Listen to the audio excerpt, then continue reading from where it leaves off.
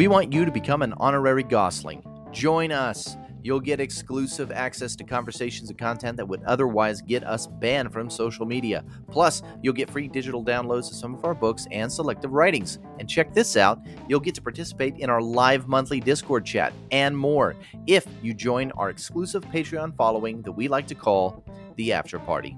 It only costs $5 a month, which is basically a cup of coffee, and it helps us make the show better. We love you guys and can't wait to see you there. Become an honorary Goslings at patreon.com/the Goslings and sign up today.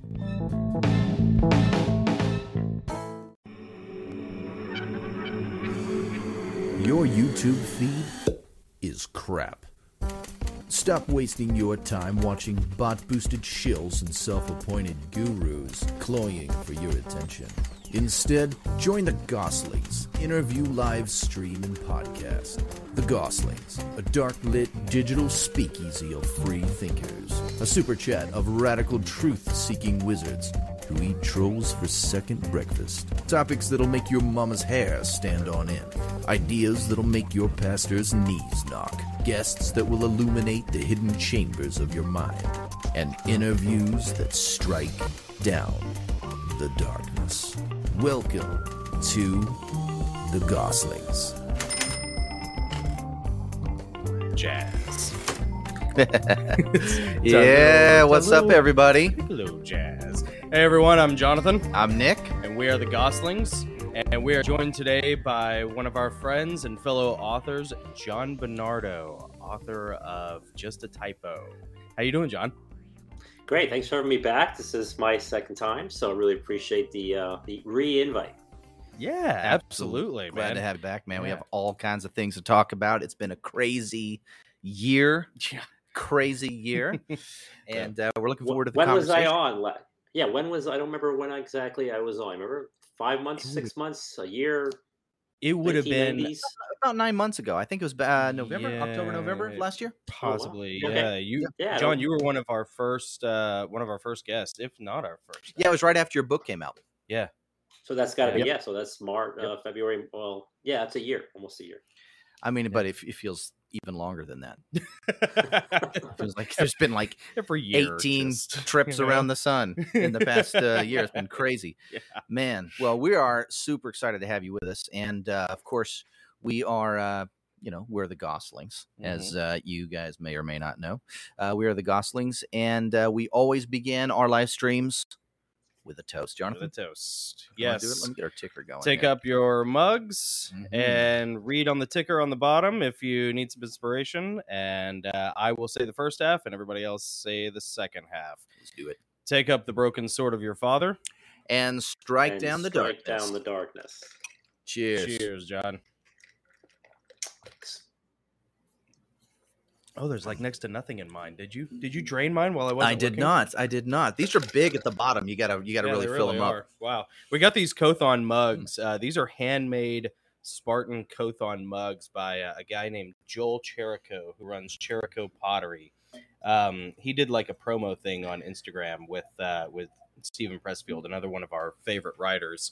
And these things they're not cheap, but they're No. they're awesome. Yeah, they are. And we got a couple of these. Handcrafted, artisan, everyone made by Yeah. hand, everyone unique. Yeah, so it's kind of cool. It's And funny they're when for you sale, start- right? They're for They sale. are. They Oh, are. yeah, Yep. yeah. At A little Jericho plug Pottery. for you guys. They'll help you out. Hey, Thanks, John. audience, go get the mug. There you go. I think he had like 3 of these left, and they're like, I think they're like $200 a pop, but I don't know if he's gonna make any more. Like they're pretty killer. I hope he does. Yeah, but me too. He's awesome. Anyways, well, John, we got tons of questions for you, man. We got a limited amount of time, so we'll just jump right Let's into do it. it. Let's do it. I just want to kind of hit a quick reset switch. I know we probably talked about this in the past, but just to prep our audience for your novel, Just a Typo, what was the major inspiration for writing the book? It's a good question. I probably answered it 9 months ago, and I don't remember what I said last time. But the inspiration for the book was just I had this idea. Actually, I do remember because I had done a documentary about $2 bills. Maybe we talked about that. Maybe we didn't. That's a whole other topic. But I'm a filmmaker. I'm a writer and a filmmaker. I write a creative artist, I guess, as you could call it. And I had done a documentary, and I was looking for another documentary idea. And I had an idea for a fake documentary, just like a spoof, a mockumentary, if you will. And it was just going to be about this celebrity who tweeted something out that was a mistake, just like what the book is. And as I was working on it, I was like, it was just so much to craft a 90-minute, 100-minute film.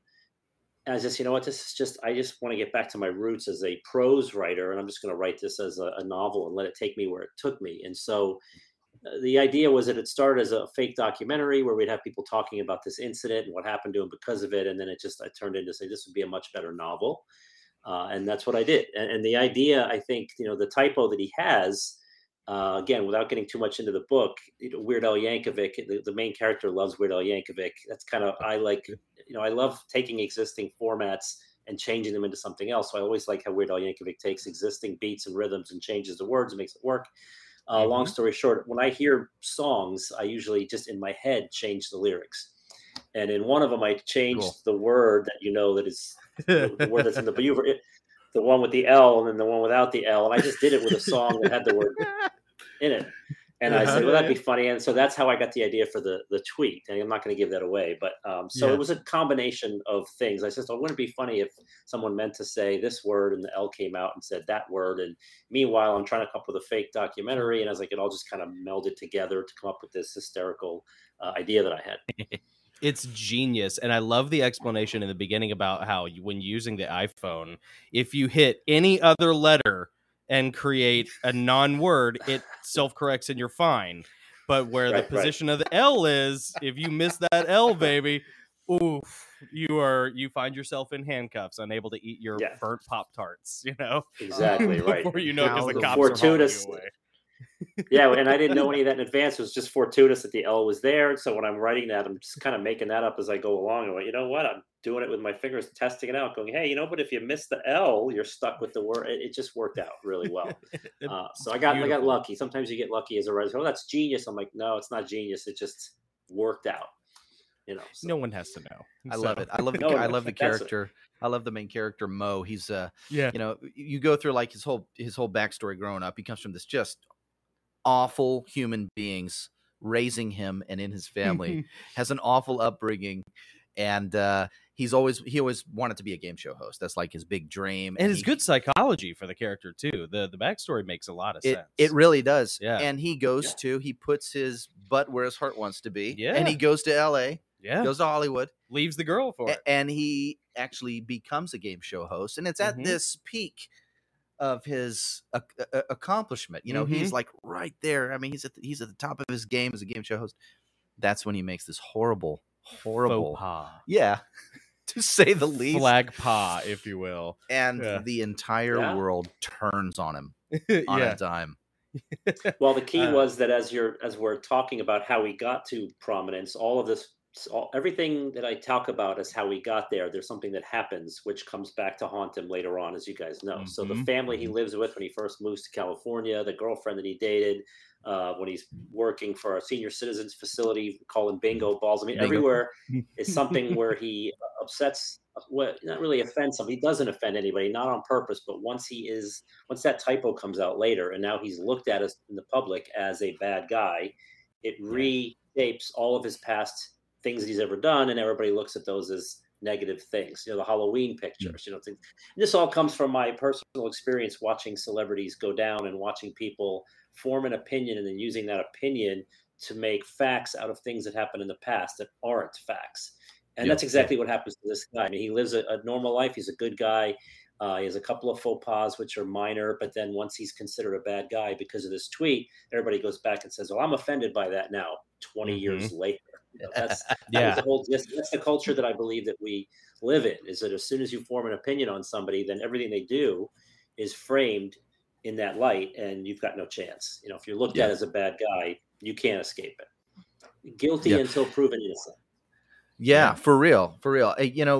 When I read this book last year, I was, it's a satire and it's great and it's hilarious. And Yeah, every page is funny. yeah, I laughed a lot. I'm like, oh yeah, I could totally see how something like this could happen. Yeah. I could totally see. This is so great. Yeah. It's almost, in a way, it's like an exaggeration of cancel culture. And then this past year has passed, and my opinion has actually changed. Yeah. Quite a bit on, It's not much it's of an evolved a exaggeration. little bit. Yeah, yeah. So It's pretty accurate, actually, to cancel culture. one of my questions to you, John, was how has your opinion of cancel culture evolved, or has it, since you first published this book? I mean, a lot's happened in the past half a year. I think if anything, what's happened just justifies that the book is on point.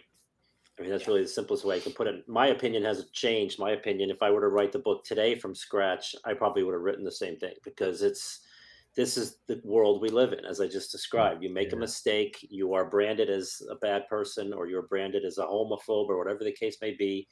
When you make an excuse and you apologize, say, look, I just left the L out of that word and now it becomes homophobic. No one believes it. No one wants to accept it as a reason. Yep. Everybody has their own opinion, and their opinion is correct. Opinions now are facts in most people's mind. We learned that from, alternative facts. Yeah. When you believe something is true, it's true, whether or not you're right. And so I don't think my opinion's changed. I think this book is right on point. And I said before, and on this, maybe on your show before and on other ones, it's entirely crazy what happens, but it's also totally plausible that this could happen. I mean, as absurd as it is, it's definitely something that could happen.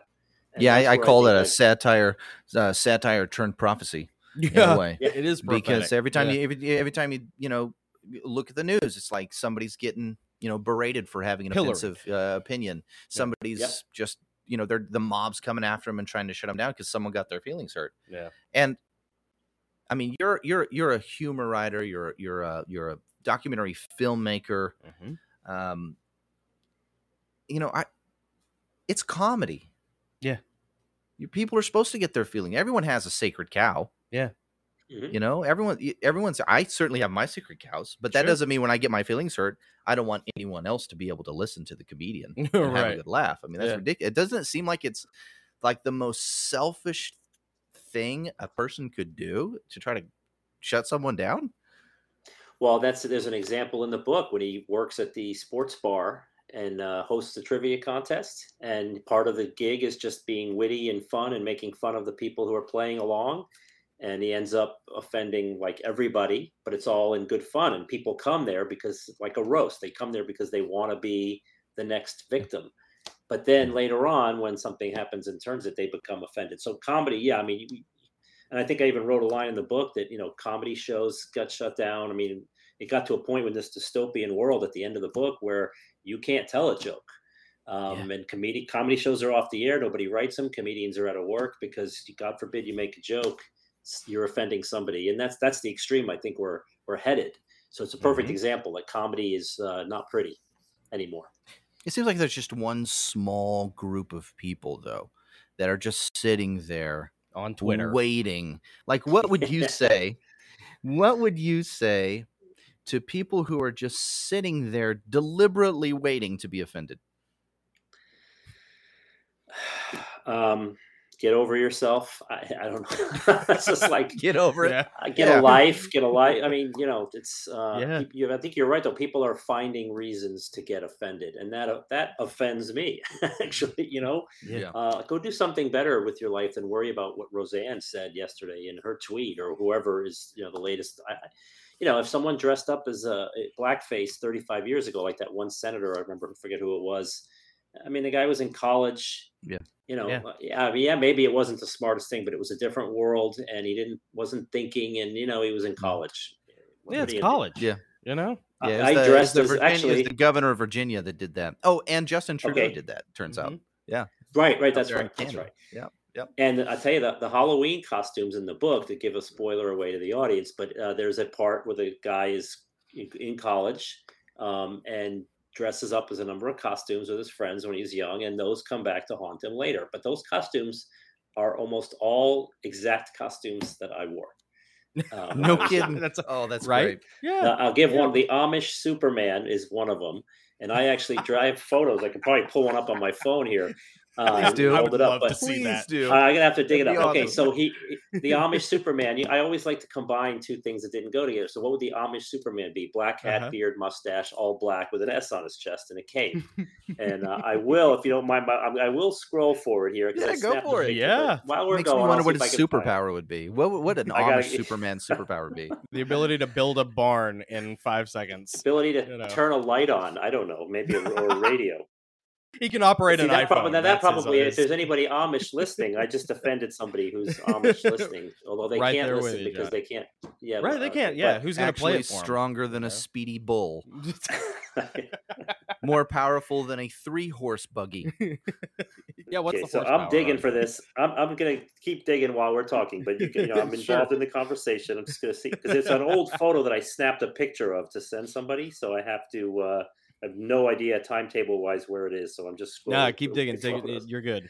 But anyway, the this point is totally that worth it. people who are looking to get offended, I mean, that just drives me nuts. Like, go find something better to do. It takes a lot to offend me personally, and I don't even know I can't name anybody who's offended me. Actually, the only people who can offend me are family members. Like if my brother were to say something about my son or something, just off the top of my head, might be offended by that. But I'm not going to get offended by I mean, I'm Italian. I'm not going to get offended by what somebody says about Italians on Twitter. I'll probably find it funny. Yeah. So I've been offended many, many times. I've been offended many times watching stand-up comedy. Mhm. And there are some comics that I'm just like, all right, fine. I'm not going to. I'm just Or not it's gonna just watch. too much. You know what? Like, Bill oh, Maher's okay. offended me many a time, but Yeah. like lately, I've been watching a lot of his stuff because Yeah. a lot of the stuff he says doesn't offend. It's like why can't you just take what you like, forget the rest? Right. Got to get your feelings Or hurt. just not take it personally. Yeah. I mean, You know, just, nothing like, when get over it. when there's a joke that really offends me, and I still laugh. Mhm. There's something really cathartic about that. Yeah. Like, you just kind of make that little step to not take yourself It's so almost, seriously. it's All almost right, a okay, you got numinous me. That's good. experience. Yeah, where you can just be like, oof, man, that would hit close to home, but it was still funny. Yeah. So I I'm find used that to stuff laughing very at funny. Mel Brooks stuff, I find his stuff. Oh, You yeah. can never get away with that now. Mel Brooks stuff is You can funny. never I make mean, go ahead Blazing and make Saddles fun now. of. Oh my God, no! But go ahead and make fun of. I don't even want to name the ethnicities, but go ahead and do it because I know it's a joke. We all know Right. stereotypes. It's not really offensive. I found the picture, by the way. Nice. Oh, Now, let's of see it. course, this is a great picture because there's two really good-looking women with me. But Awesome. I'm see going if to you turn can, our camera off to maximize.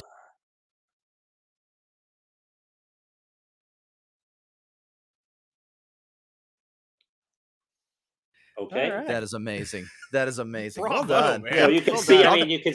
Cheers to you. With the You can beard, yeah. see the. I mean, again, it's two women and me, but you can see the S on my chest. You can see the hat and the beard. That was the idea. I don't have a picture of. That's the only one I can remember offhand. I But love I don't it. know where those two girls are now, but they're not anywhere near me. So Oh, it's a shit. Well, can't have everything. So you if know. Superman's Clark Kent, what is Amish Superman's like? that's a Jedediah, great. Yeah. That's a great Jedediah, question. malarkey, you know? Something like that. But the for just to put a wrap on that story, the other costumes in the book I wore too. One of them was called White Trash, where you have a garbage bag on and you just stick garbage to yourself. Yeah, dude, White I got trash, called I out. guess. I got called out for white trash being racist not too long ago. I was Really? told I couldn't say white trash anymore because it's racist. Like you, Well, John, that- just a yeah. typo is so prophetic. Like I don't even know if any of us understand how prophetic it is. Like, what's Yeah. getting so crazy? You can't even make fun of yourself anymore. Right? You Yeah. know? Yeah. Yeah. Yeah. No nerd Yeah. jokes. Well, yeah. So Self-deprecating humor doesn't work. No, self-deprecation does not.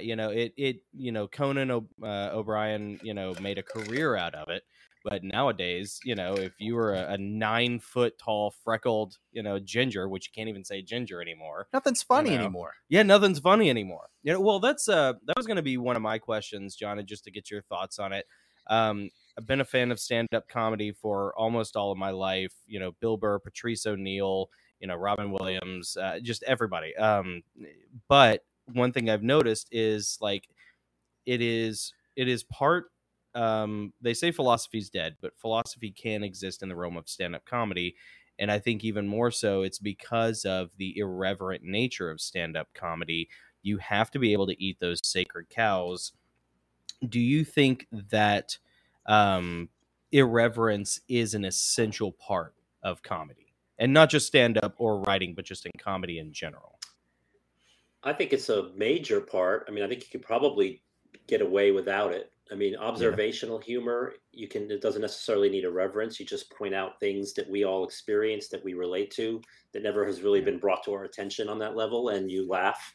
So it doesn't have to be irreverent, but I know like, the more irreverent, probably the funnier it can be.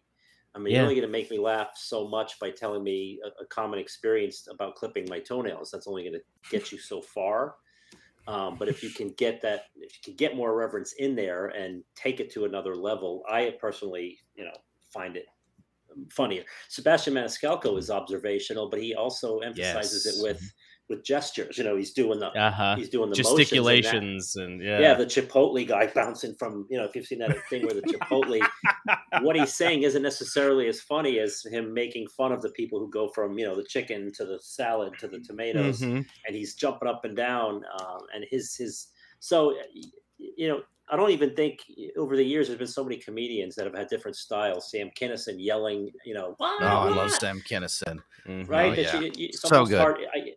The answer to the question has to be, to each his own. Irreverence is great, but you don't need it. I mean, Yeah. some people can make you laugh without it, and some people absolutely depend on it. I like Weird Al. I mean, Nick and I have been fans of Weird Al Oh, yeah. forever. Since I was little. Yeah, I still watch UHF probably too. at least every 2 years. I just watched because- UHF with my kids, Yeah. and they've seen it like 3 times. It was one of the first non-animated movies that I watched with them, Yeah. and it's like their favorite. Have you been a It's their fan favorite movie. of Weird Al? Because Oh, he's yeah, mentioned because, in in fact- just a Oh yeah, but that's where it comes from. It's just Yeah. it's me extolling my love for him through the character. In fact, all songs that the character wrote, I wrote. I actually dug Yeah. up the lyrics recently. They're in a box in the closet behind No me. way. The one that's "We Didn't Write the Language." You remember that one for "We Didn't Start the Fire"? Billy Yeah. Joel. There was a line Yeah, where he yeah. mentioned, he goes, I can't mention the lyrics here because I'm in too much trouble already. But I found the lyrics to those, and my God, I mean, that would get anybody in trouble. But they're all songs I wrote. Mike and the Mechanics. All I need is a testicle instead of all I need is a miracle. Oh, Remember that one? Oh, the refrain. So I put the Uh-huh. refrain in the book. I mean, I had him sing it real briefly. And the funny thing is, I'm doing a guy I hired is doing the audiobook right now, and we were talking about it in advance. And he's like, "Do I need to sing these songs?" I'm like, "Yes, you need to sing these songs." Yes, you do. So yeah. I'm proofing the book as he goes along. He's only got a few chapters left, but I haven't gotten to the part where he sings that song yet. But I can't wait to hear him say, "All I need are some testicles. All I need are 2." I mean, Because he's just Yeah, suffering when he's doing it. he's You're like, gonna- oh, this yeah, feels good. it's gonna be hysterical for me to listen to that. As long as he goes full tilt with it, which he better. Or I'm gonna That's have him awesome. reread Yeah, it. he better, right? Yeah. I noticed those- on your well, I was just gonna say, I noticed on your YouTube channel, actually, you've done a couple parodies where you're like actually perform like Weird Al would do. Yeah. You put, Yeah, like, there's a story behind get up those. on. Yeah, I used to Really? teach at Lynn University in Boca Raton, Florida. And Lynn University was actually the host to the presidential debate in 2012, Okay. which is hard to believe that's 10 years ago, when Romney and Obama debated. So we had a year of planning. And as part of the curriculum, the faculty, we all had to do debate-related stuff. And I forget how it came about, but I said, well, I'll do some song parodies. Someone said, okay. And I said, I'll do some song parodies. So I did the one, which was the Kermit the Frog. What's this? Over the Rainbow? No, the Rainbow Connection. Rainbow Connection. And what did I call that song? Answer the Question. It's called Answer the Question, because my opinion was always that, you ask somebody a question in a debate and they just go off on their own talking points. So I wrote a song about answering the question, how they don't do that, and they go off on their own tangents. And then we did a video for it. I bought a little Kermit the Frog collar, and I sat in front of a green screen. We put a tree behind me. You saw it? You just saw it? I didn't see It's that on one. the chat. Oh, that's I on gotta the see channel. that. Did you sing it? Did you sing it in a Kermit voice? I sang it in my own voice, but I'm doing this somewhere. Da, da, da, da. I just totally did a Kermit impression. Awesome. And then I had little bubbles that popped up. I'm sitting in a forest, and it's hysterical. So yeah, I did. missed that one. Yeah, it's on. I was doing my I don't have the research, whole- man. I was doing my You gotta research go for the dig interview, it. and I missed that one. Shoot. Oh, you'll love it. You'll love it. I can't wait. It's terrific. I can't wait. 10 years Where's the old best- right now, but Wow, man. Crazy. It go still ahead, holds you're up. saying- Where's the best place for people to find works like that for you? Is there a specific YouTube channel, or should they go to your Well, website? Okay. No, I have a website which is no, actually I have a YouTube channel, and it's not a channel that I actually populate with much because I did this documentary about $2 bills, which again we can Mhm. talk about or not talk about. Yep. But then I Yep. built a channel called the $2 bill documentary where I put the trailer up and I put some unused footage, and then I started creating extra material that I couldn't use in the film. I ended up having like 60 videos on that channel. I've got 23,000 subscribers, Wow. and it's Awesome. monetized. It generates a few bucks a month, and I Good. got a pretty Awesome. big following there. So that is like my main YouTube channel. I had another channel for my business where I videotape corporate events and sports. I would put all that on that channel. So I have two channels, and I said, I need to put like if I make something funny, I need a place to put it. So I have my own channel with just my name, but it hasn't been one that I've really pushed and populated with a lot of content. It used to be just where I put videos of my son up so that my family could watch. Oh yeah. And then Sure. I put a couple of small videos that I did, like I did one in college where I was what was it? I played a car salesman named Suicide Charlie, and one of those crazy car salesmen, like Crazy Oh Eddie in New yeah. York. And he was Yeah. like, "If you don't buy a car for me, I'm going to kill myself. I got a gun to my head right now. If you don't get down here and buy a car, I'm going to blow my brains out." And so I said, I need a place. This stuff, in the old That's days, it lived offensive. on That's offensive, VHS. John. Yeah, It's that's offensive. right. But in the old days, it lived on VHS. So once I converted it to digital, I was like, I need a place to put it. So I started putting stuff like Mhm. that on my so my own personal YouTube channel ended up being a place where I just put some old stuff. And Yeah. I did a couple of new pieces. I put those parodies from 10 years ago up. And then I know we're going to talk about the Prince Andrew interview. I put it up there. So, yeah, I'd love everybody to follow the channel and subscribe. However, it's not like I'm putting videos up regularly. I put something up here and there. But if you wanted to find me on YouTube, I believe it's just John Bennardo, my name, Mhm. Yeah. youtube.com/John Bernardo. Yep. But yeah, it's not a channel that I would love to be able to put stuff up regularly. I wish I had the kind of free time that allowed me to just go do something goofy every week and throw it up on YouTube. Man, all Doesn't right. work that way, unfortunately, but it is a channel I would like to do more with. So somewhere down the road, I will. Oh man. Well, But you you got can see the some of this goofy stuff there. Yeah. Oh, it's so great. I mean, the videos that you make. Hey, first of all, you've got the video making skills.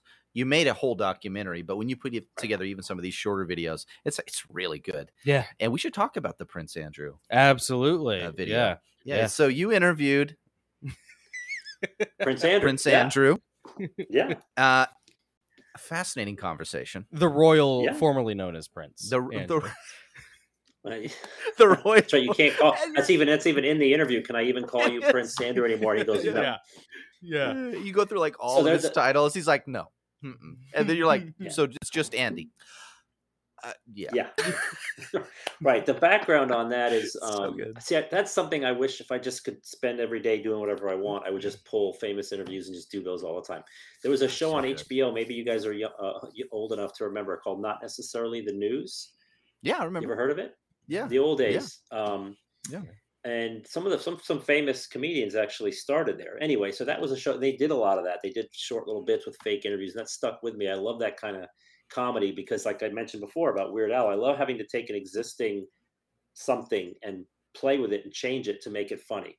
When Weird Al does song parodies, he has to stick to a certain rhythm and he has to stick to a certain lyrical pattern. And so, can you add new words to make it work? I love that challenge. So, when you have an existing interview and you have only so many words that Prince Andrew said in that interview that he did with the BBC, can I rearrange those sentences and add my own to make it funny? I love that sort of a challenge. And I personally find that very funny. So got a transcription of the interview. The good news is he had a lot of no's, no. I've seen the photograph, of him with the girl, and I changed it to him with Spider-Man, that sort of thing. And you say, can I come up with a story?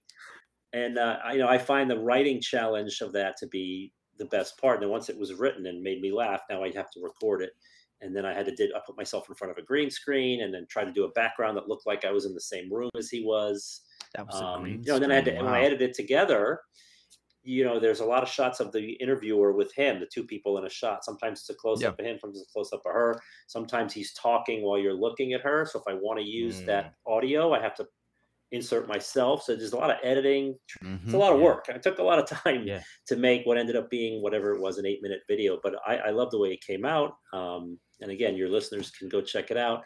The link is in the description of this video. Oh, good. The link is in this description of this video. Yep. Okay, the Prince Andrew interview.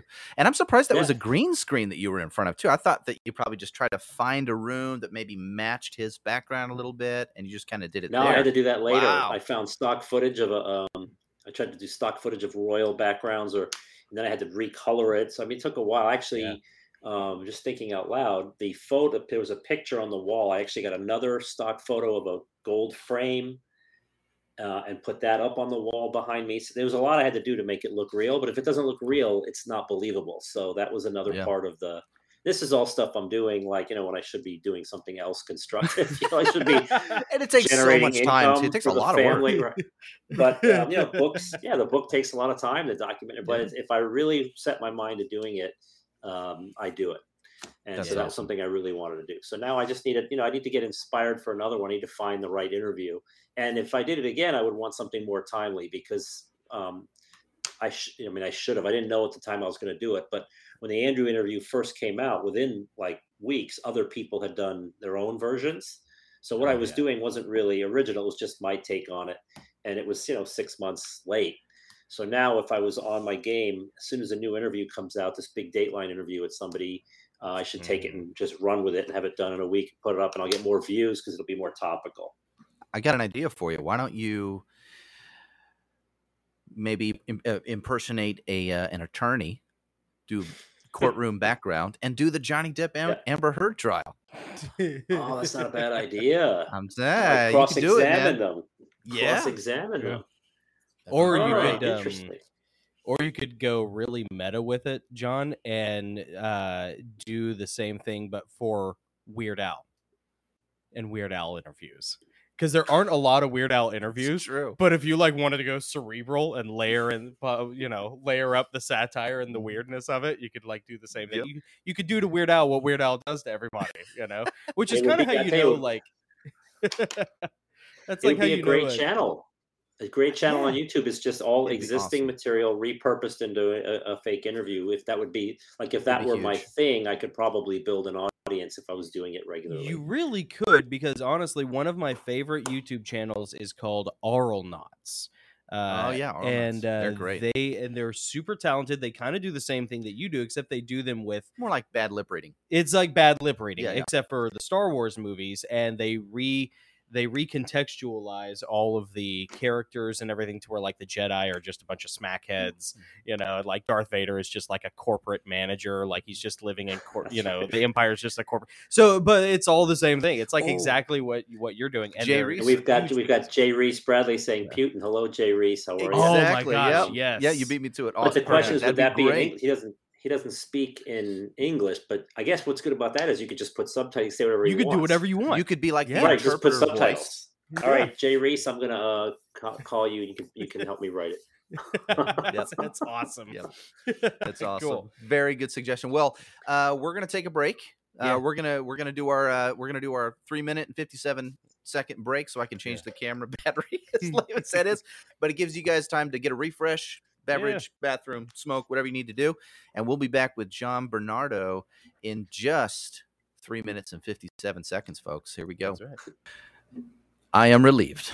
Welcome back, everyone. Welcome. We are with the awesome and extremely talented John Bernardo, talking about Just a Typo. We're talking about his YouTube channel, talking about his awesome Prince Andrew video. John, I hope you maximize your time with the break real quick. I know we don't have a whole lot of time with you on the back end, but I just sat here and waited for 4 minutes. Sip my good. Check the Yankee score real quick. I'm fine. Good deal. Good deal. I have the bladder of a peanut. Oh, it's always funny with some of the guests, seeing how long I can get the guest to go on the back end as we get to the 2-hour mark, and just watching Nick squirm over here. He loves to make me squirm. It's pretty fun. Yeah. Why do you do that? Why do you do that? Hey, 4 minutes is plenty of time to pee. However, if I walk out of here and I'll get distracted, my wife will ask me a question. Next thing I know, I'll be sitting on the couch watching TV going, oh, wait a second. They've been back on for 25 minutes. So I better just sit here. Whoops. Just stay right here. Yeah, and then we'd be offended. And we'd be offended. How dare you? With their jowl. Because I'm at the age where, you forget things in a matter of seconds, right? You guys have been there, right? You put something down for a second, and then you walk out the door without it. So if I need to take something with me, and I know I just literally hold it or somehow attach it to me, because if I say to myself, if I put this down, I will forget to pick it back up. So I'll pee with it in my hand or something, just so I don't put it down and forget. Like holding lunch or something, I'm peeing so I don't forget to take That's my a lunch dangerous out the door. gambit. That's a dangerous Well, gambit. but I can't forget. It's more dangerous to forget it and leave it at home. So, It's that's true. where we are. So I just decided to sit here for 4 minutes so that I make sure I come back. That's smart. Awesome. Well, that's the mind of a creative. That's a creative mindset. That's all right. I want to hear about the Chick-fil-A. Yeah, what's your beef against Chick-fil-A? Yeah. And I'm going to turn the chat on too while we do this. I'm going to be totally. So there is I love humor writing, and I didn't realize there were all these online publications that accept submissions. And one of them is Medium, medium.com. And then under medium.com, there's like a subdivision of comedy called Slackjaw. So I saw this and I was like, oh, I have to. I mean, this is like great. I mean, I don't have to write a book. I can write an article and I can put it up there. And they are monetized, per views. But I was like, this is just great. I want to just crank these stories out. That's I'll get to the back end of that story in a minute. But so I'm like, all right, so what should I write about? You got to have something to write about. I need a topic that I can make fun of. And the first day that I was trying to think of an idea, up sitting in a Chick-fil-A line and realizing how fast it was going. So of course, for first thing on my mind, I go, God, they're so freaking fast. I have to the guys with the suspenders. Now I'm paying attention to all the details. The cars are backed up to the interstate. So I get all these ideas coming. So I came home and I sat down and I started hacking away. And I just made like an open letter, like, hey, please, the idea was that I'm away from my family. I need a break. And you guys are getting me through the line in like 3 minutes. He's got no time to himself. I want the traditional fast food experience. I want to sit in this line for 25 minutes. I want you to screw up my order. I want to pull off to the side while you fix it. And this way I have a half an hour to listen to my radio, make a call. I mean, that was the whole concept behind it. And so as soon as I caught on to that, it started coming together really quickly. And then you just start writing with, just explaining how I pulled up and you guys are so efficient and then just the whole thing. So I put it on. It was the first article I ever submitted to Slackjaw, and they accepted it. And it got published, and I was like, this is great. This is a piece of cake. So here's the back end of the story is that I wrote 4 or 5 articles since. None of them got accepted. And I thought they were hysterical. And I never want to say this to them because I don't want to complain. Who knows what their sensibilities are. But I wrote some other articles that I thought were damn funny, funnier than other stuff I've read on there. And they just, for whatever reason, didn't get accepted. Like, this piece isn't right for us, or we're not ready to publish this right now. So here I am on Medium as a published writer. I even added it to my Twitter profile, like published on Slackjaw. And I haven't put a second article up. I mean, I don't write them very frequently. I just write one when I get inspired. But so that article is great. And then a couple I wrote that apparently that they didn't think were great, but I just didn't make it. So it's a really good article about Chick-fil-A, but it's the only one that I've published on that page. That's and I haven't really written any other ones recently because I'm not really a short form writer, and they kind of not skewed me from doing it. But I'm just like, geez, if I'm going to write real funny stuff and they're not going to take it, like I thought it was easy. Like, oh, this Chick-fil-A article, they just took it right away. I'm great, and I haven't had an acceptance since. So that surprises me. Yeah, I was surprised too. The couple I wrote that were really good.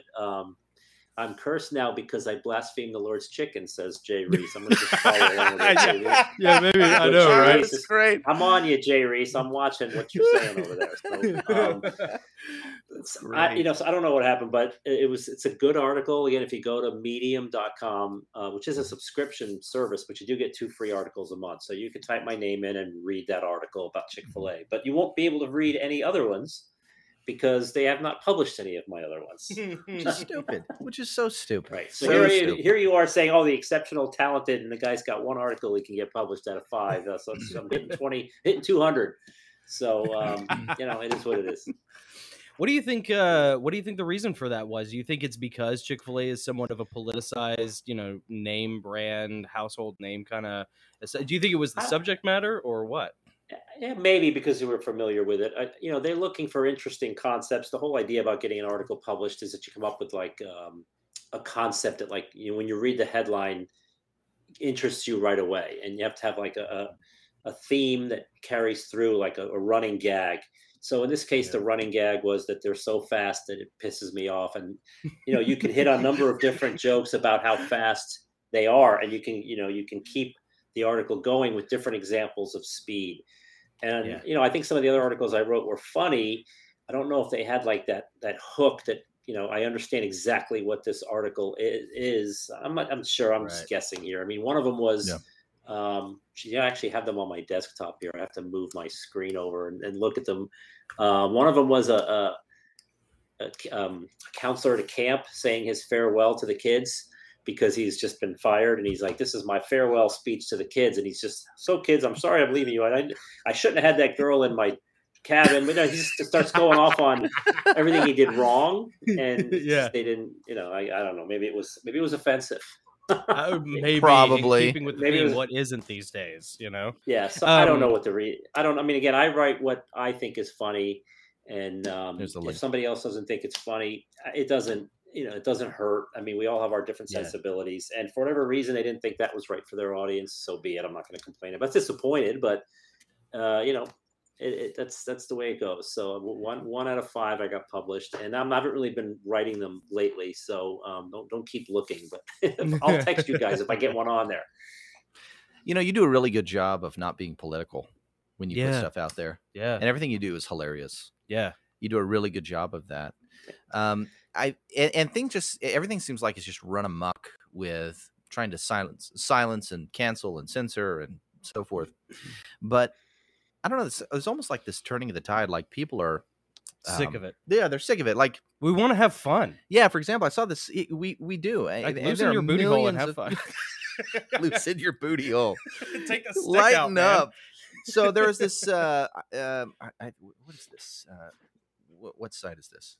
Do you recognize that site? What is that? It's I don't know. It's one of the British. It looks like a British Daily UK tabloid. or something. Yeah. There's this article that says the new Yellowstone, Chris Pratt's new Navy thriller, The Terminal List, defies woke critics' scathing reviews to shoot up ratings chart with 1.6 billion minutes of stream that was shared by Jack Carr. Oh yeah, he shared that. Yeah. I thought that was really interesting, and it makes me wonder. And I've seen other things similar to this, like people are latching on to. Well, Top Gun Maverick's a great example. Yeah. Smash hit. Universal praise. It was like the one non-woke movie laden movie at the theater, and it was a smash. Yeah. It seems like there's kind of a turning of the tide where like people are saying, I'm just going to spend my money on this stuff that's not getting into all that. Yeah. I don't care about being offended or anything. Have you noticed kind of a turning, so to speak? I can't say I've noticed it, but I've always been one. I don't really care about. I mean, I care. I understand politics shapes my life. The decisions that government make. I get all that. Sure. That my life is affected by what's going on around me in the world of politics and decisions and policies. But I don't really want to get into that stuff. I just want to have fun. I love to laugh. Yeah. I'll watch a comedy show. If you're making fun of the politicians, I'll laugh.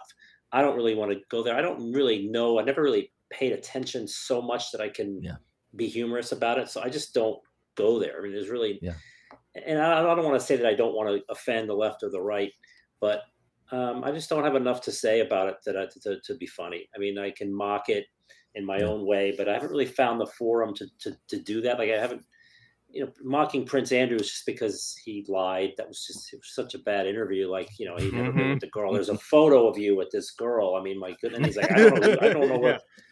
I've never been. First, he says I've never been in the building, and then later on, he says, "Well, that's the second floor." And I'm like, "Well, wait a minute. You said you never been in the building, but yet you recognize it as this." So I mean, that was a blatant lie. I'm making fun of him. I'm not making fun of British rule or anything like that. I'm just making fun of somebody who got away with a lie or actually didn't get away with a lie. But so I guess I'm rambling, but to answer the question, I don't get into that stuff. It's not the type of thing that I like to. Find humor in. When I was a kid, I didn't really watch political comedy. I didn't get it if I did. So I just don't go there. Yeah, no politics in this book. I never even thought like there was something I should do politically. So, I'll make fun of it. Just never happened. That's awesome. And you probably, because you really stay away from all that, you really don't get a lot of blowback. I mean, I don't think have you ever been like canceled or taken off deplatformed or anything like that? Yeah, ever getting kicked off Twitter? No, not yet. Let me know when you do. I'll send you a shirt.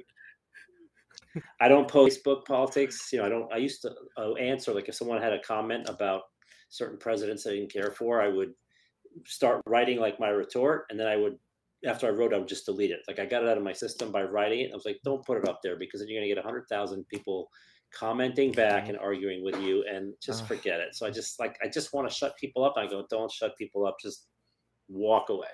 Yeah. You know, that little voice in your head, that little voice in your head is not something that I listen to. You don't, and I should have. You don't listen to that. I should listen. But you know, I've learned from you. The book is dangerous though, because there's the homophobic angle. They think he's a homophobe because of his tweet. So I had to think a little bit about some of the jokes and where I was going to go with it. And I don't remember anything in particular that I scaled back, but I'm sure there was something where I said, just don't go there. Like, don't bother doing that because it's just going to upset somebody. Even though the whole point of anybody who gets offended by my book is making my point. Right. The whole point of the book is to show what happens when you do that. So if you're going to be offended by my book or cancel me because of the book, then you're exactly demonstrating that I've made my point. So it's just, I don't even want to, I just don't go politics. And Jay Reese, my girl over there, says make humor non-political again. Correct. I'm all for it. So thumbs up again, Jay Reese. She's right on point with these comments. She is. She's a smart cookie. She was actually our. Is she a regular follower? Do you recognize her? She is now. She's a big fan of Nick's books, the Travelers League series, and she's a self-published Amazon KDP author as well. Does middle grade fiction, and she's become a really good friend of ours. We're gonna have her on the live stream as a guest at some point, and she's a smart cookie. She's pretty cool. She gets it. So send me an email when she's on. Now I got to return the favor and I got to comment on. Oh my gosh, we'd love to have you in the chat. That'd be awesome. You know what's funny about that Chick-fil-A article though? It'll strike a chord with the people who you would think would be offended the most. Like, we have a nephew who worked for Chick-fil-A, and he was like the poster child of Chick-fil-A. Always super friendly, very upbeat, very kind, very polite. He was, and they send them through like a little Chick-fil-A boot camp whenever it's almost like a cult. It's like a brainwashing cult, but a good one, And that's why it attracts Mormon homeschoolers. It really does. Yeah, it is. It is like it's a bug catcher for Mormon homeschool children. I'm going to insist that my kids work there. I mean, that's going to be their first job. But what's so funny is that like the Christian conservative community, which is very large in the southeastern United States, where we are and who we are, we would love that article. That article is like catnip to us because. Everything you're saying in that article is exactly what we think about something that we love and appreciate. That's the beauty of that kind of humor, is that like you can poke fun at something, and for all the healthy minded people in the room who are not looking, just itching for something to, cancel, like everybody looks at it as like, that's my thing, but it's really funny and it's true, So it's funny how that works. There's a lesson for me personally as a writer, having had that article published and none of the other 3 or 4, was that was one that I didn't force. I just observed and I formed an opinion and I wrote it. The other ones, I think, okay, I need to write another one to get this on Medium. Like I need to come up with, and you come up with an idea, and it's almost like I'm fabricating. Whereas the Chick-fil-A was just natural. I went there, I observed, I felt something, and went home and I wrote it. And again, maybe I'm discovering this right now, but it's interesting to. I got to get back to just observing, like we mentioned, observational comedy, like go somewhere and look at what's happening and make fun of it. And that's your article, instead of saying, gee, how about a one where camp counselor talks to the kids. That's just me making stuff up. So I love it. It's very Seinfeldian, and I mean, everybody has like their criticisms of Seinfeld, but he's one of the biggest comedians in the world for a very good reason. I mean, as much as like we'll tease Seinfeld for, what's the deal with peanuts, on an airplane? Like, it doesn't matter whether it's like hacky or hokey or whatever. It's like, dude, everybody's had that experience if you've been on an airplane. So everybody's had that experience when they've been through Chick-fil-A. Yes. There's nothing wrong with that kind of observational humor. That's awesome. Not everybody's looking to get away from their family and wants to sit there. Sometimes people, they want the speed, but I just decided to take it another direction. Like, here's somebody who's bitching about it as opposed to someone who's, that I guess was part of the appeal too, is that normally everybody's like thrilled that they can get through the Chick-fil-A line. And here's a piece that flips that on its head and goes, you know what, please slow the F down in the name of the title. Just let me... Just screw up my order, please. I honestly, John, I think there are a lot of dads out there who think exactly like that. Yeah. Where they're, I think that's a common I thing have amongst actually dads. had that thought where I've come out of the Burger King line Yeah. and I've been like, Damn it! If they angry just that took they longer. angry that it took so long, and Yeah. angry that they screwed up my order, which they do every single time without fail. There's always something. There's Mhm. always something. Yeah. A straw, a napkin, Yeah, the pickles, sauce. you know, something. Yeah. And I've had the thought, you know what? I just spent 20 minutes by myself. That Right? was awesome. Why Yeah. am I mad? Yeah. Yeah, why am I mad? Yeah, they're doing me a favor, you know? And then there's Right. friggin' Chick-fil-A over here who's Speedy Gonzalez, accurate on everything. I have no excuse Yeah. to sit in my car for 20 minutes and just get my farts out, you know? I know I probably did that when I was waiting. I didn't put that in the article, but yeah, that's a good one. I should remember that one. I'm being told that I have to go to Waffle House by Jay Reese. yeah. I've been to. They don't have Yeah. Waffle Houses here in South Florida. At least not that I know of. I know they're in some other states I've been to when I'm on vacation. So I've been to a couple, but it's not a regular thing for me. I mean, I don't know where you guys are. I forget, but do they have them there? Nashville. Yeah. Nashville. Oh, yeah, they're Tennessee. everywhere. They're on. Okay, We have yeah. more Waffle Houses than we have churches. Yeah, And we're the buckle of the Bible We're- Belt. yeah, we're just saying something. Yeah. Yeah. more Yeah. than Starbucks too, right? Yeah, more Waffle Yeah, Houses than Starbucks Honestly. for sure. Yeah. Yeah. Yeah, we'll Mhm. take you. Oh my gosh, if we could take John Bernardo to a Waffle House, Dude, imagine the So great. comedic fodder that you could get out of that. the I was in things a. you would observe. I want to tell you a real quick story. I went to the Alex Jones premiere, private event with some friends, and then afterwards, there's like this new documentary that came out, and then afterwards, we went to the Waffle House, and there were like 15 of us, and it was a nightmare because like half the seats are closed down. There are only 2 waitresses who are working, and it's like 10 o'clock at night, and one of the waitresses turns to us after we've been standing around it and says, "Attention, everyone! We will not be making any food for the next half hour because we don't have a cook tonight. It's just me and my other girl, and my other girl has to go in the back and pump breast milk." And with, I'm not kidding. This is the kind of stuff that you can't. I'm a novelist. You're a novelist. Nick is a novelist. I don't think any of us. I mean, you might, John. You're pretty funny, but like, I don't think any of us could have come up with something like that. You know. And I might have had her do it in the restaurant. I might have just had her do it in Right? the restaurant instead of saying I have just to go whip to out the the bag, pumps right? 'Cause- right there, yeah. you know. Right. And without missing a beat, one of the dudes in our group from the movie like raises his hand and says, "Can I get chocolate?" Yeah.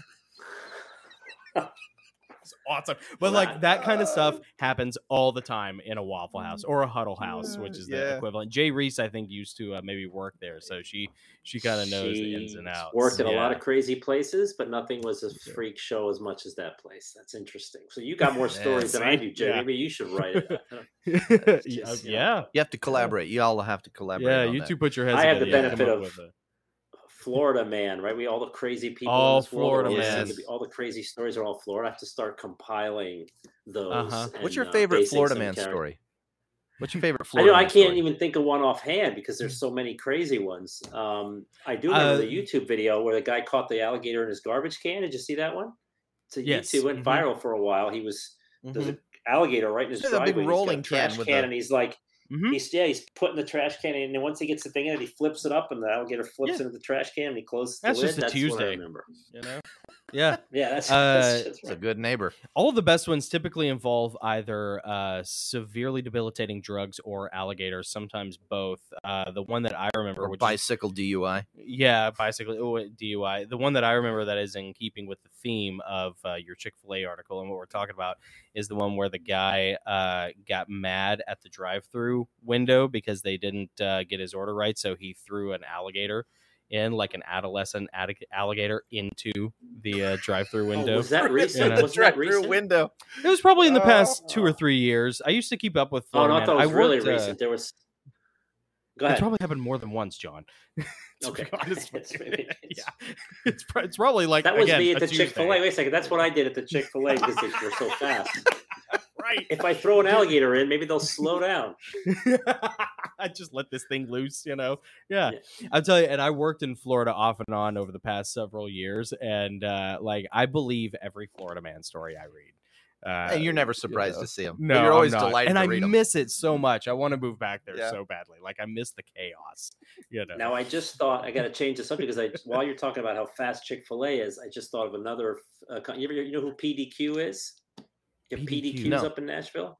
No, PDQ is a chicken fast food thing, and the first time I ever heard it, I thought PDQ was like from XYZ PDQ. You know, when you saw somebody's pretty fly darn open, quick.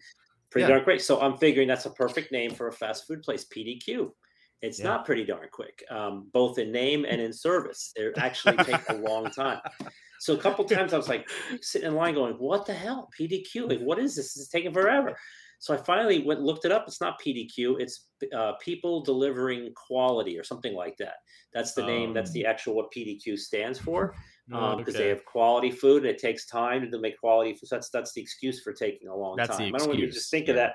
But PDQ, I guess they're fairly new down here, but it's people delivering quality. And I want to say to them, you guys understand that PDQ is pretty darn quick, and it was a great name for a fast food place. But that's you got to change that. Yeah, they missed the mark, and they're gaslighting everybody by doing PDQ because everybody knows what PDQ means. What the ultimate First time I drove by one, I was like, "Wow, that's a good idea." PDQ, fast food place. Why didn't I think of that? And that's first drastic business mistake. Yeah, chose the wrong name. Man, exactly. Crazy. But it's still fried chicken, so I mean, maybe we're willing to, It's fried, it's grilled. They've got some salads. They've got some really fattening, like what's the one they have? Like a salad grown to order. Sandwich. They just dip it in butter and put it in a bun. I mean, it's keep talking. That yes. stuff now, but yeah. Anyway, come on down. Thank you to PDQ. You know what? We'll take you to Waffle House. You take us to PDQ. We'll, we'll have a good time. Next time I'm going to be on again in a month or two, I'll have my PDQ right here, and I'll just be eating it while we're on. How's that? Yeah, that's right. Speaking of that, when you come back, you're going to be. We're doing this again because this book is out right now. You can get an ebook and paperback. Just a typo. By John Bennardo. But you're also working on. Is it okay if I say it? You're also because I mentioned it earlier about the guy singing the songs. Yeah. You're doing an audiobook version, right? You're having an audiobook produced of this book. Mm-hmm. Can you tell us a little bit about the narrator? Yeah, the narrator. His name is Kane. Kane. Shoot, I forget his last name. I never refer to him by his last name, but he's on a popular. It was a New York syndicated radio show called Kane and Corey, the Kane and Corey show in New York. Cool. I think he was on 92.7. Okay. Now they turned it into a podcast, a subscription podcast. Although I think they have one free show a week.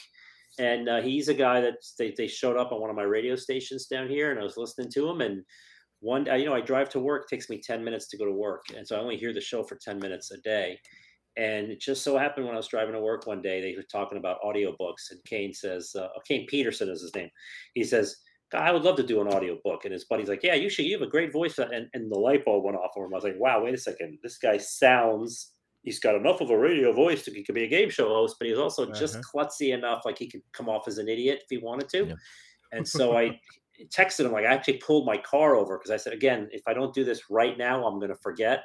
If I don't text him right this minute, when I get to work in 5, I'm going to totally forget I heard this and I'm going to forget to text him. So I pulled the car over and I texted the show and said, hey, I just heard Kane talking about being an audiobook. I have one.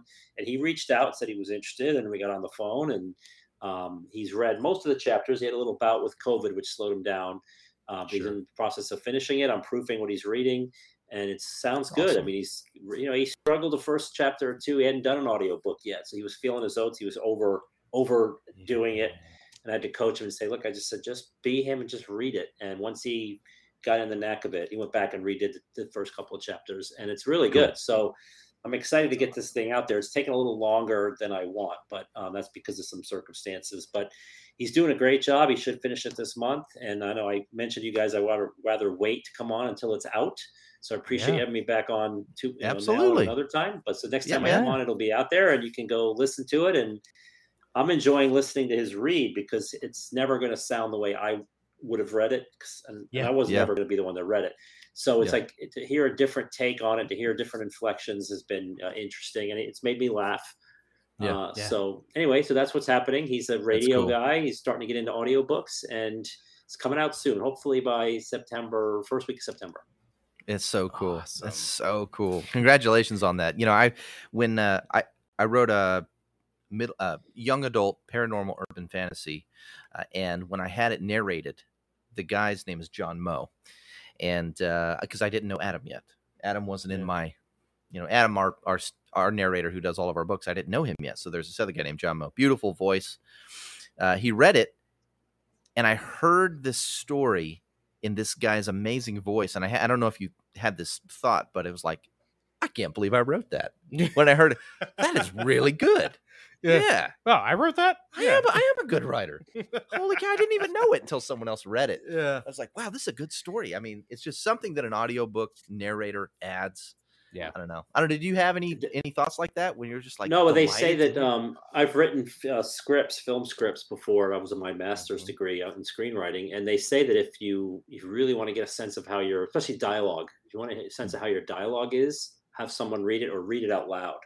Yep. And so, maybe when nobody's home, I'll start reading my own dialogue out loud. If it sounds quirky, you miss something. So, to have your book read out loud, you get a sense of whether it's any good or not. And so far, I've been thrilled with his read because it just justifies in my mind that this is good.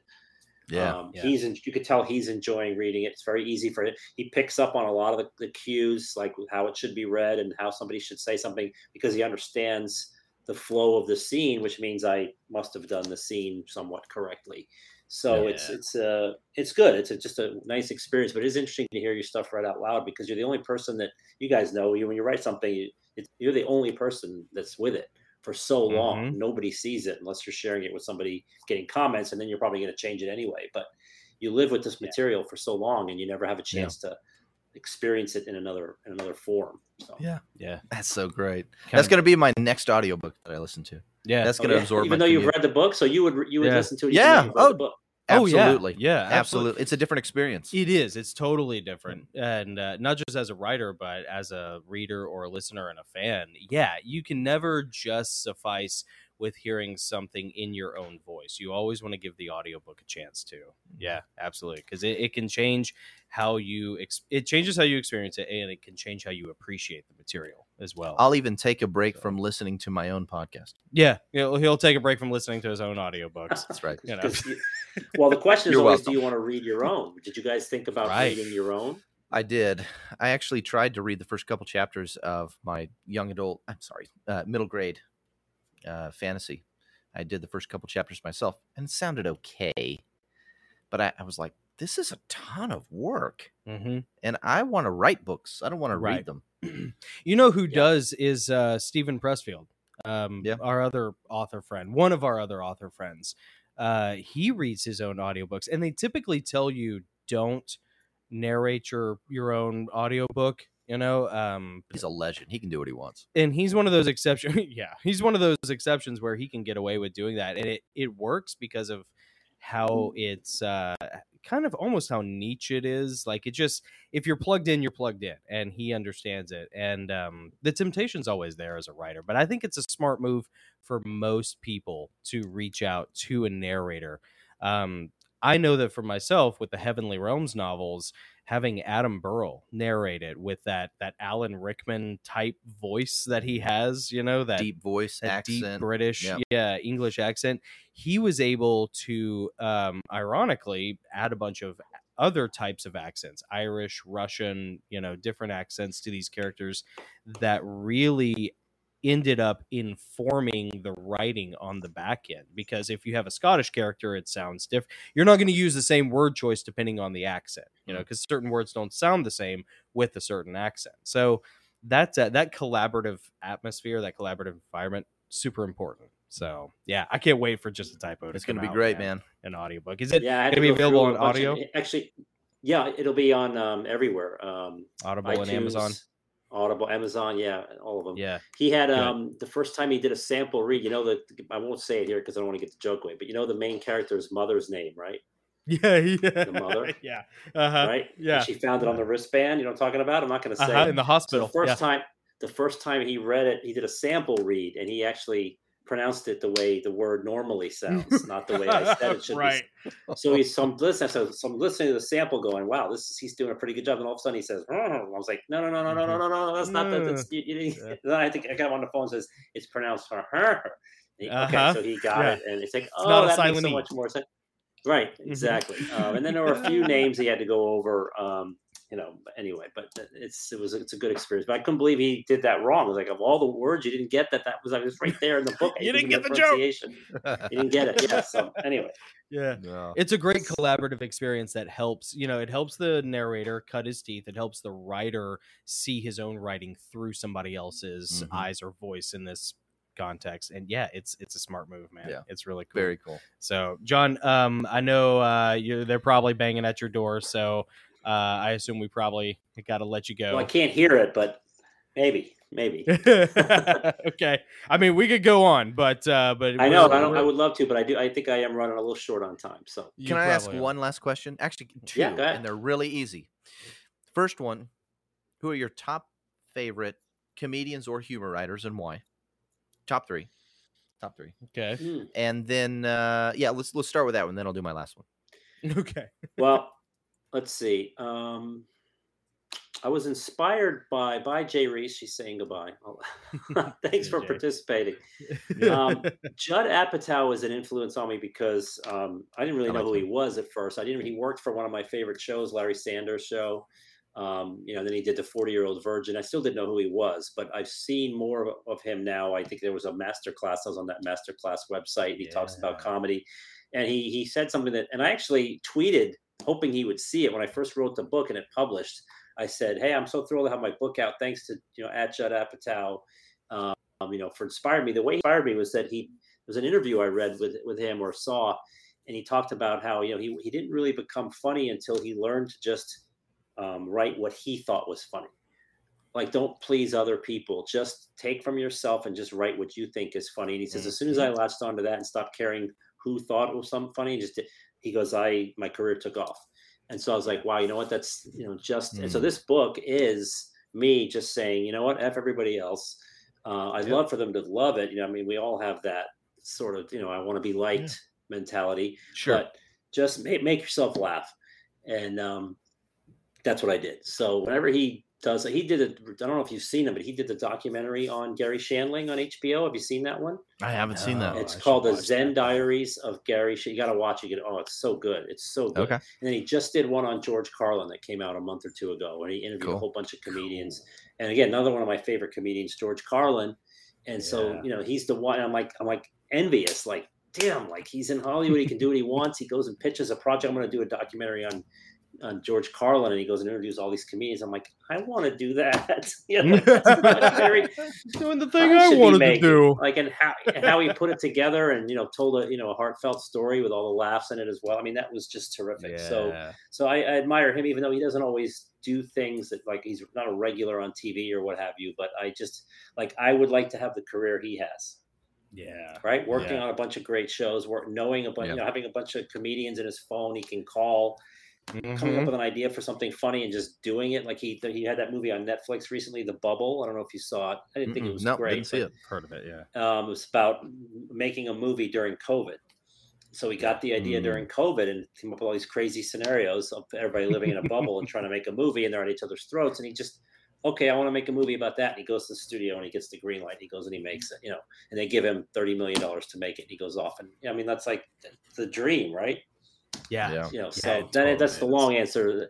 Other comedians, as a writer, I started reading Frederick Bachman, who did A Man Called Ube, and then he did some book called Anxious People.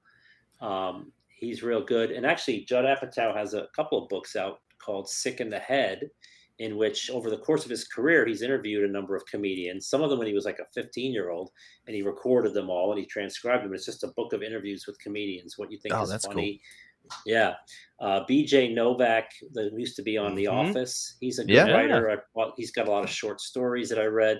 I don't really know if I have a favorite. I admire people who have the same ability to create humor with intellect behind it. Smart comedy, like interesting play on words, interesting concepts.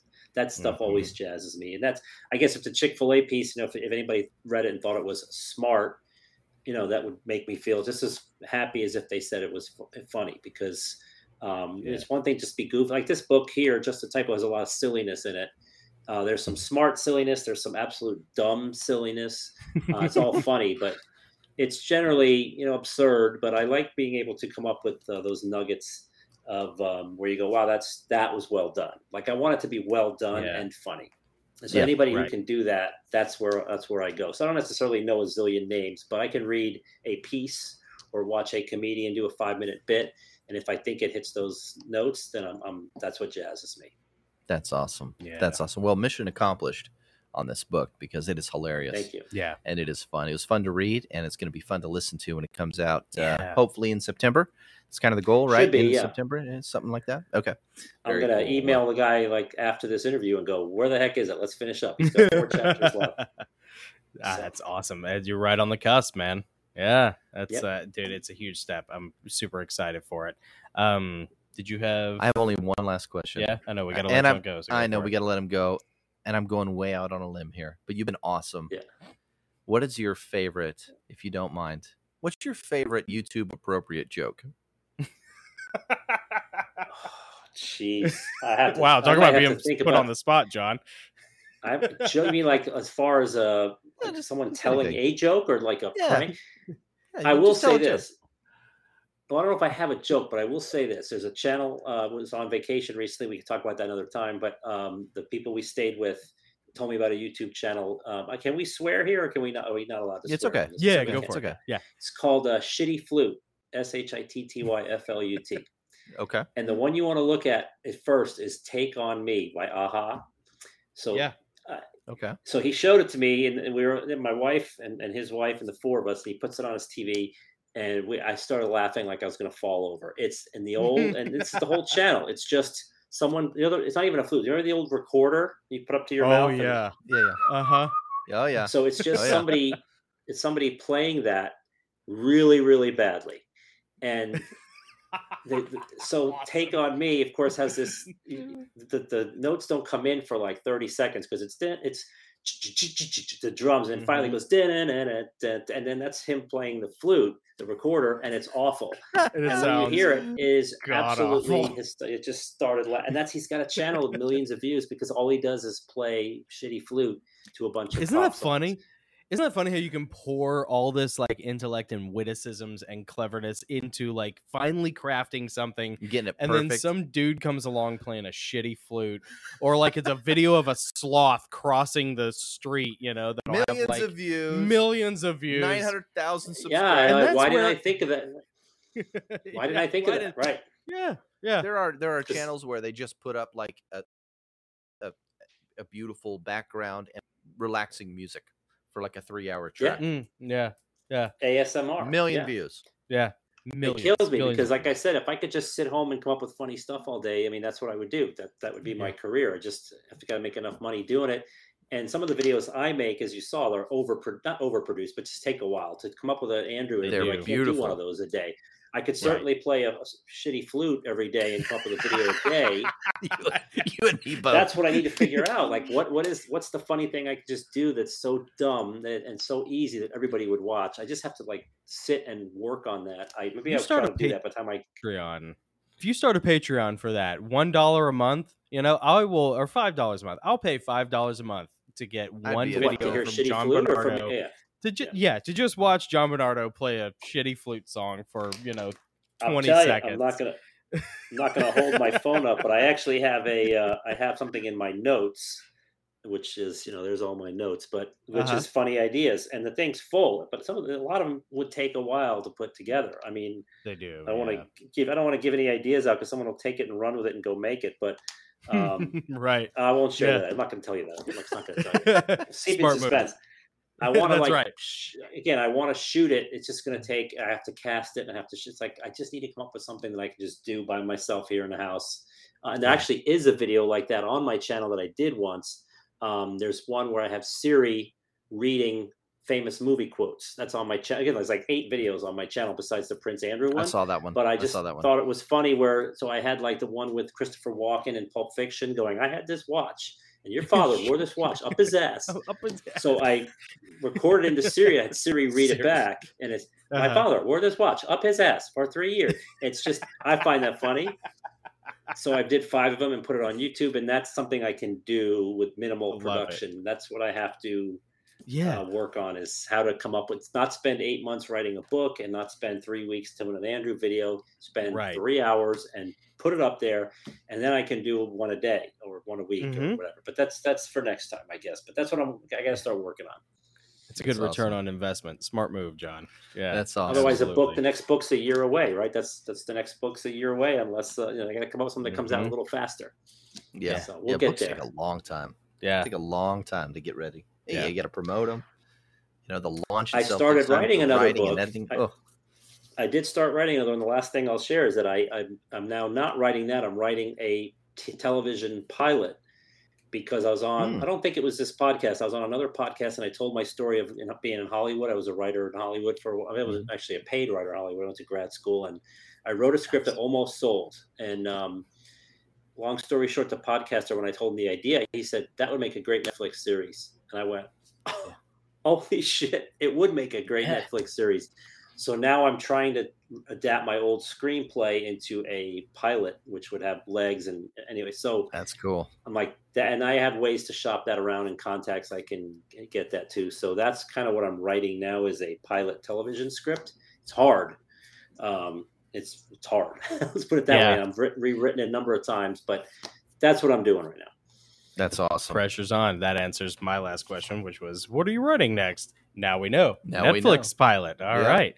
John, when we bring you back, please give us an update on that as well, along with talking about the audiobook and anything else that you're working on.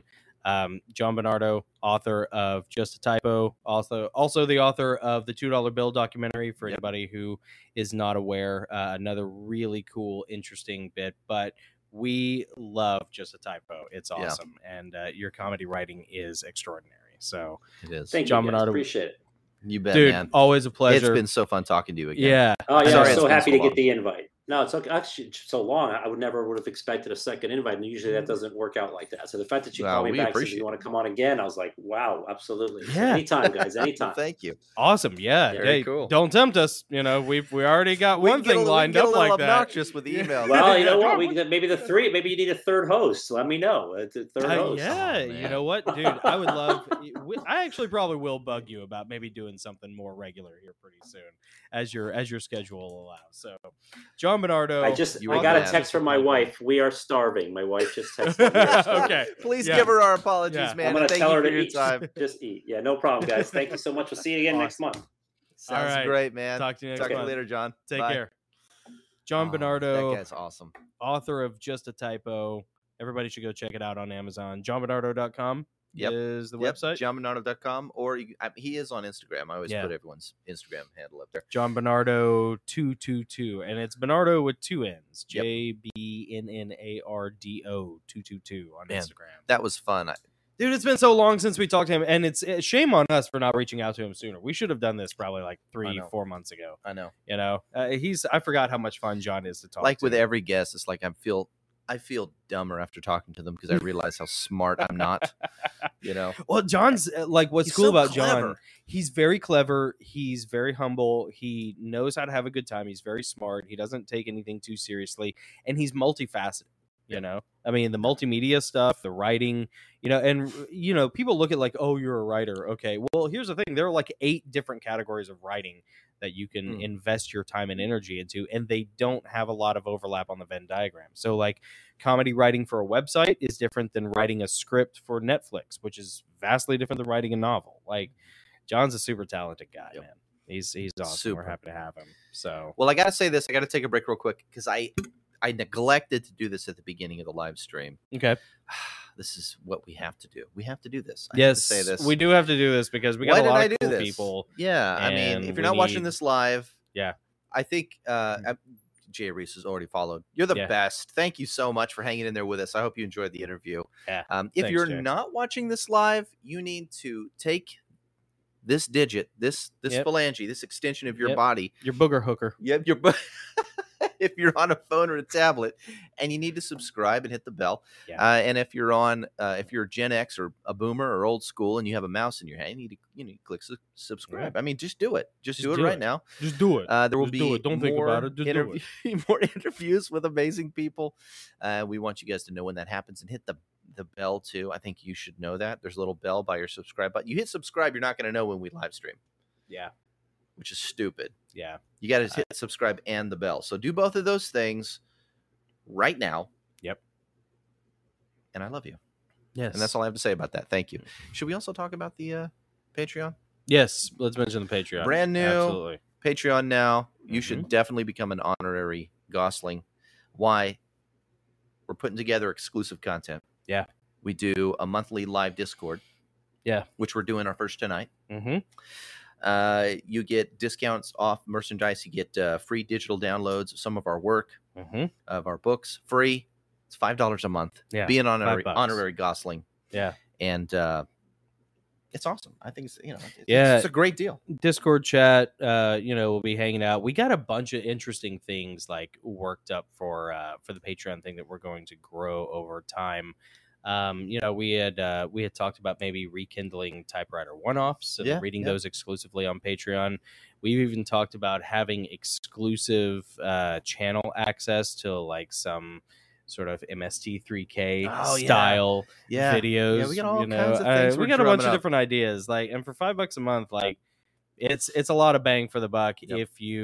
If you either like us or you gain a lot of Schadenfreude from watching us flounder. That just depends on you. Right, that's and right. what you want and what you like. Yep. And we're gonna do that. What time are we doing that tonight? We're gonna do Discord tonight at what, 8? Yeah, it's at 8 o'clock. Yeah, so we're gonna take 8 Central. We're gonna take a break. Yeah, 8 Central time.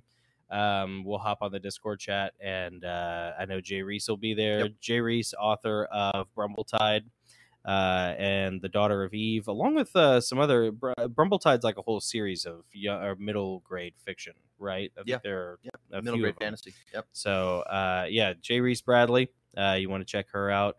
John Bennardo was our guest today, and he is author of Just a Typo and the $2 Bill documentary. We love John. We're going to have him back after his audiobook is completed in probably about a month, something like that. Yeah, about a month. Yeah. And Jerry says last week she got every ebook of the Travelers League series. Oh, nice. That's amazing. Thank you for that. Yeah. Thank you for that. I hope you were able to download some of those for free on the Patreon side. I put all the ebooks on there. I hope you're able to download that, especially the one my daughter wrote, which is adorable, and it's a great story that she wrote. So good. But thank you so much for that.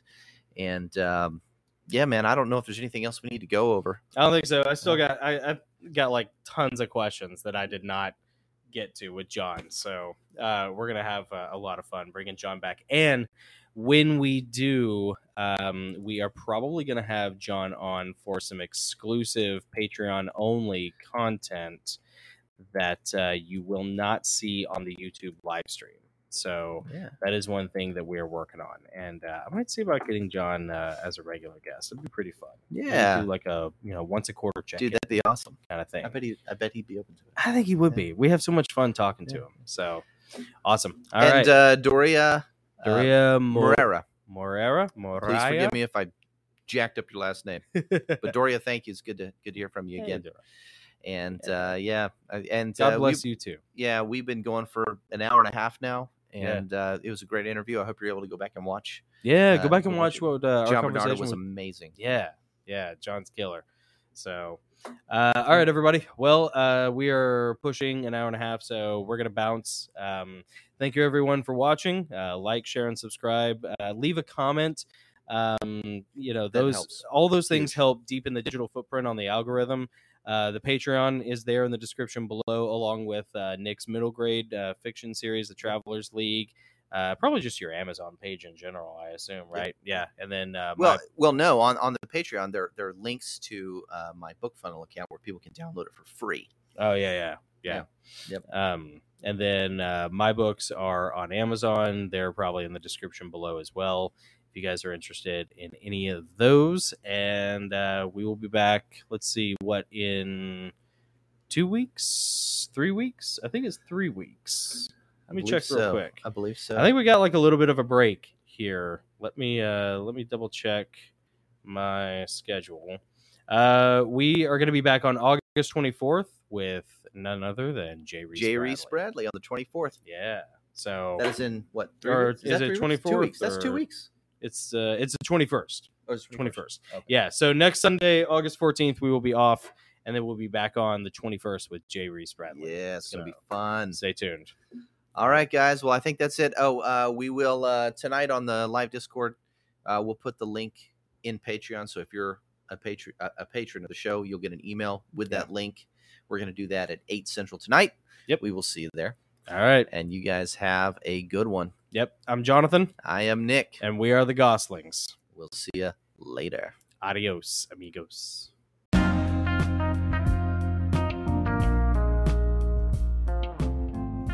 Well, that's it for this episode, guys. We would love it if you tell your friends about the show, maybe leave us a good review, and also consider becoming an honorary Gosling. An official exclusive membership to the Gosling gets you exclusive access to interviews and conversations that we can't have on YouTube. Plus, you'll get free digital downloads of some of our books and excerpts and writing. Also, and check this out, you get to participate in a live monthly Discord chat with us. We do this once a month now. All this plus more if you join our community on Patreon for just $5 a month. I mean, that's nothing. $5 a month, it's a cup of coffee. So go to patreon.com/The Goslings and sign up today. Thanks for listening. Now go forth and strike down the darkness.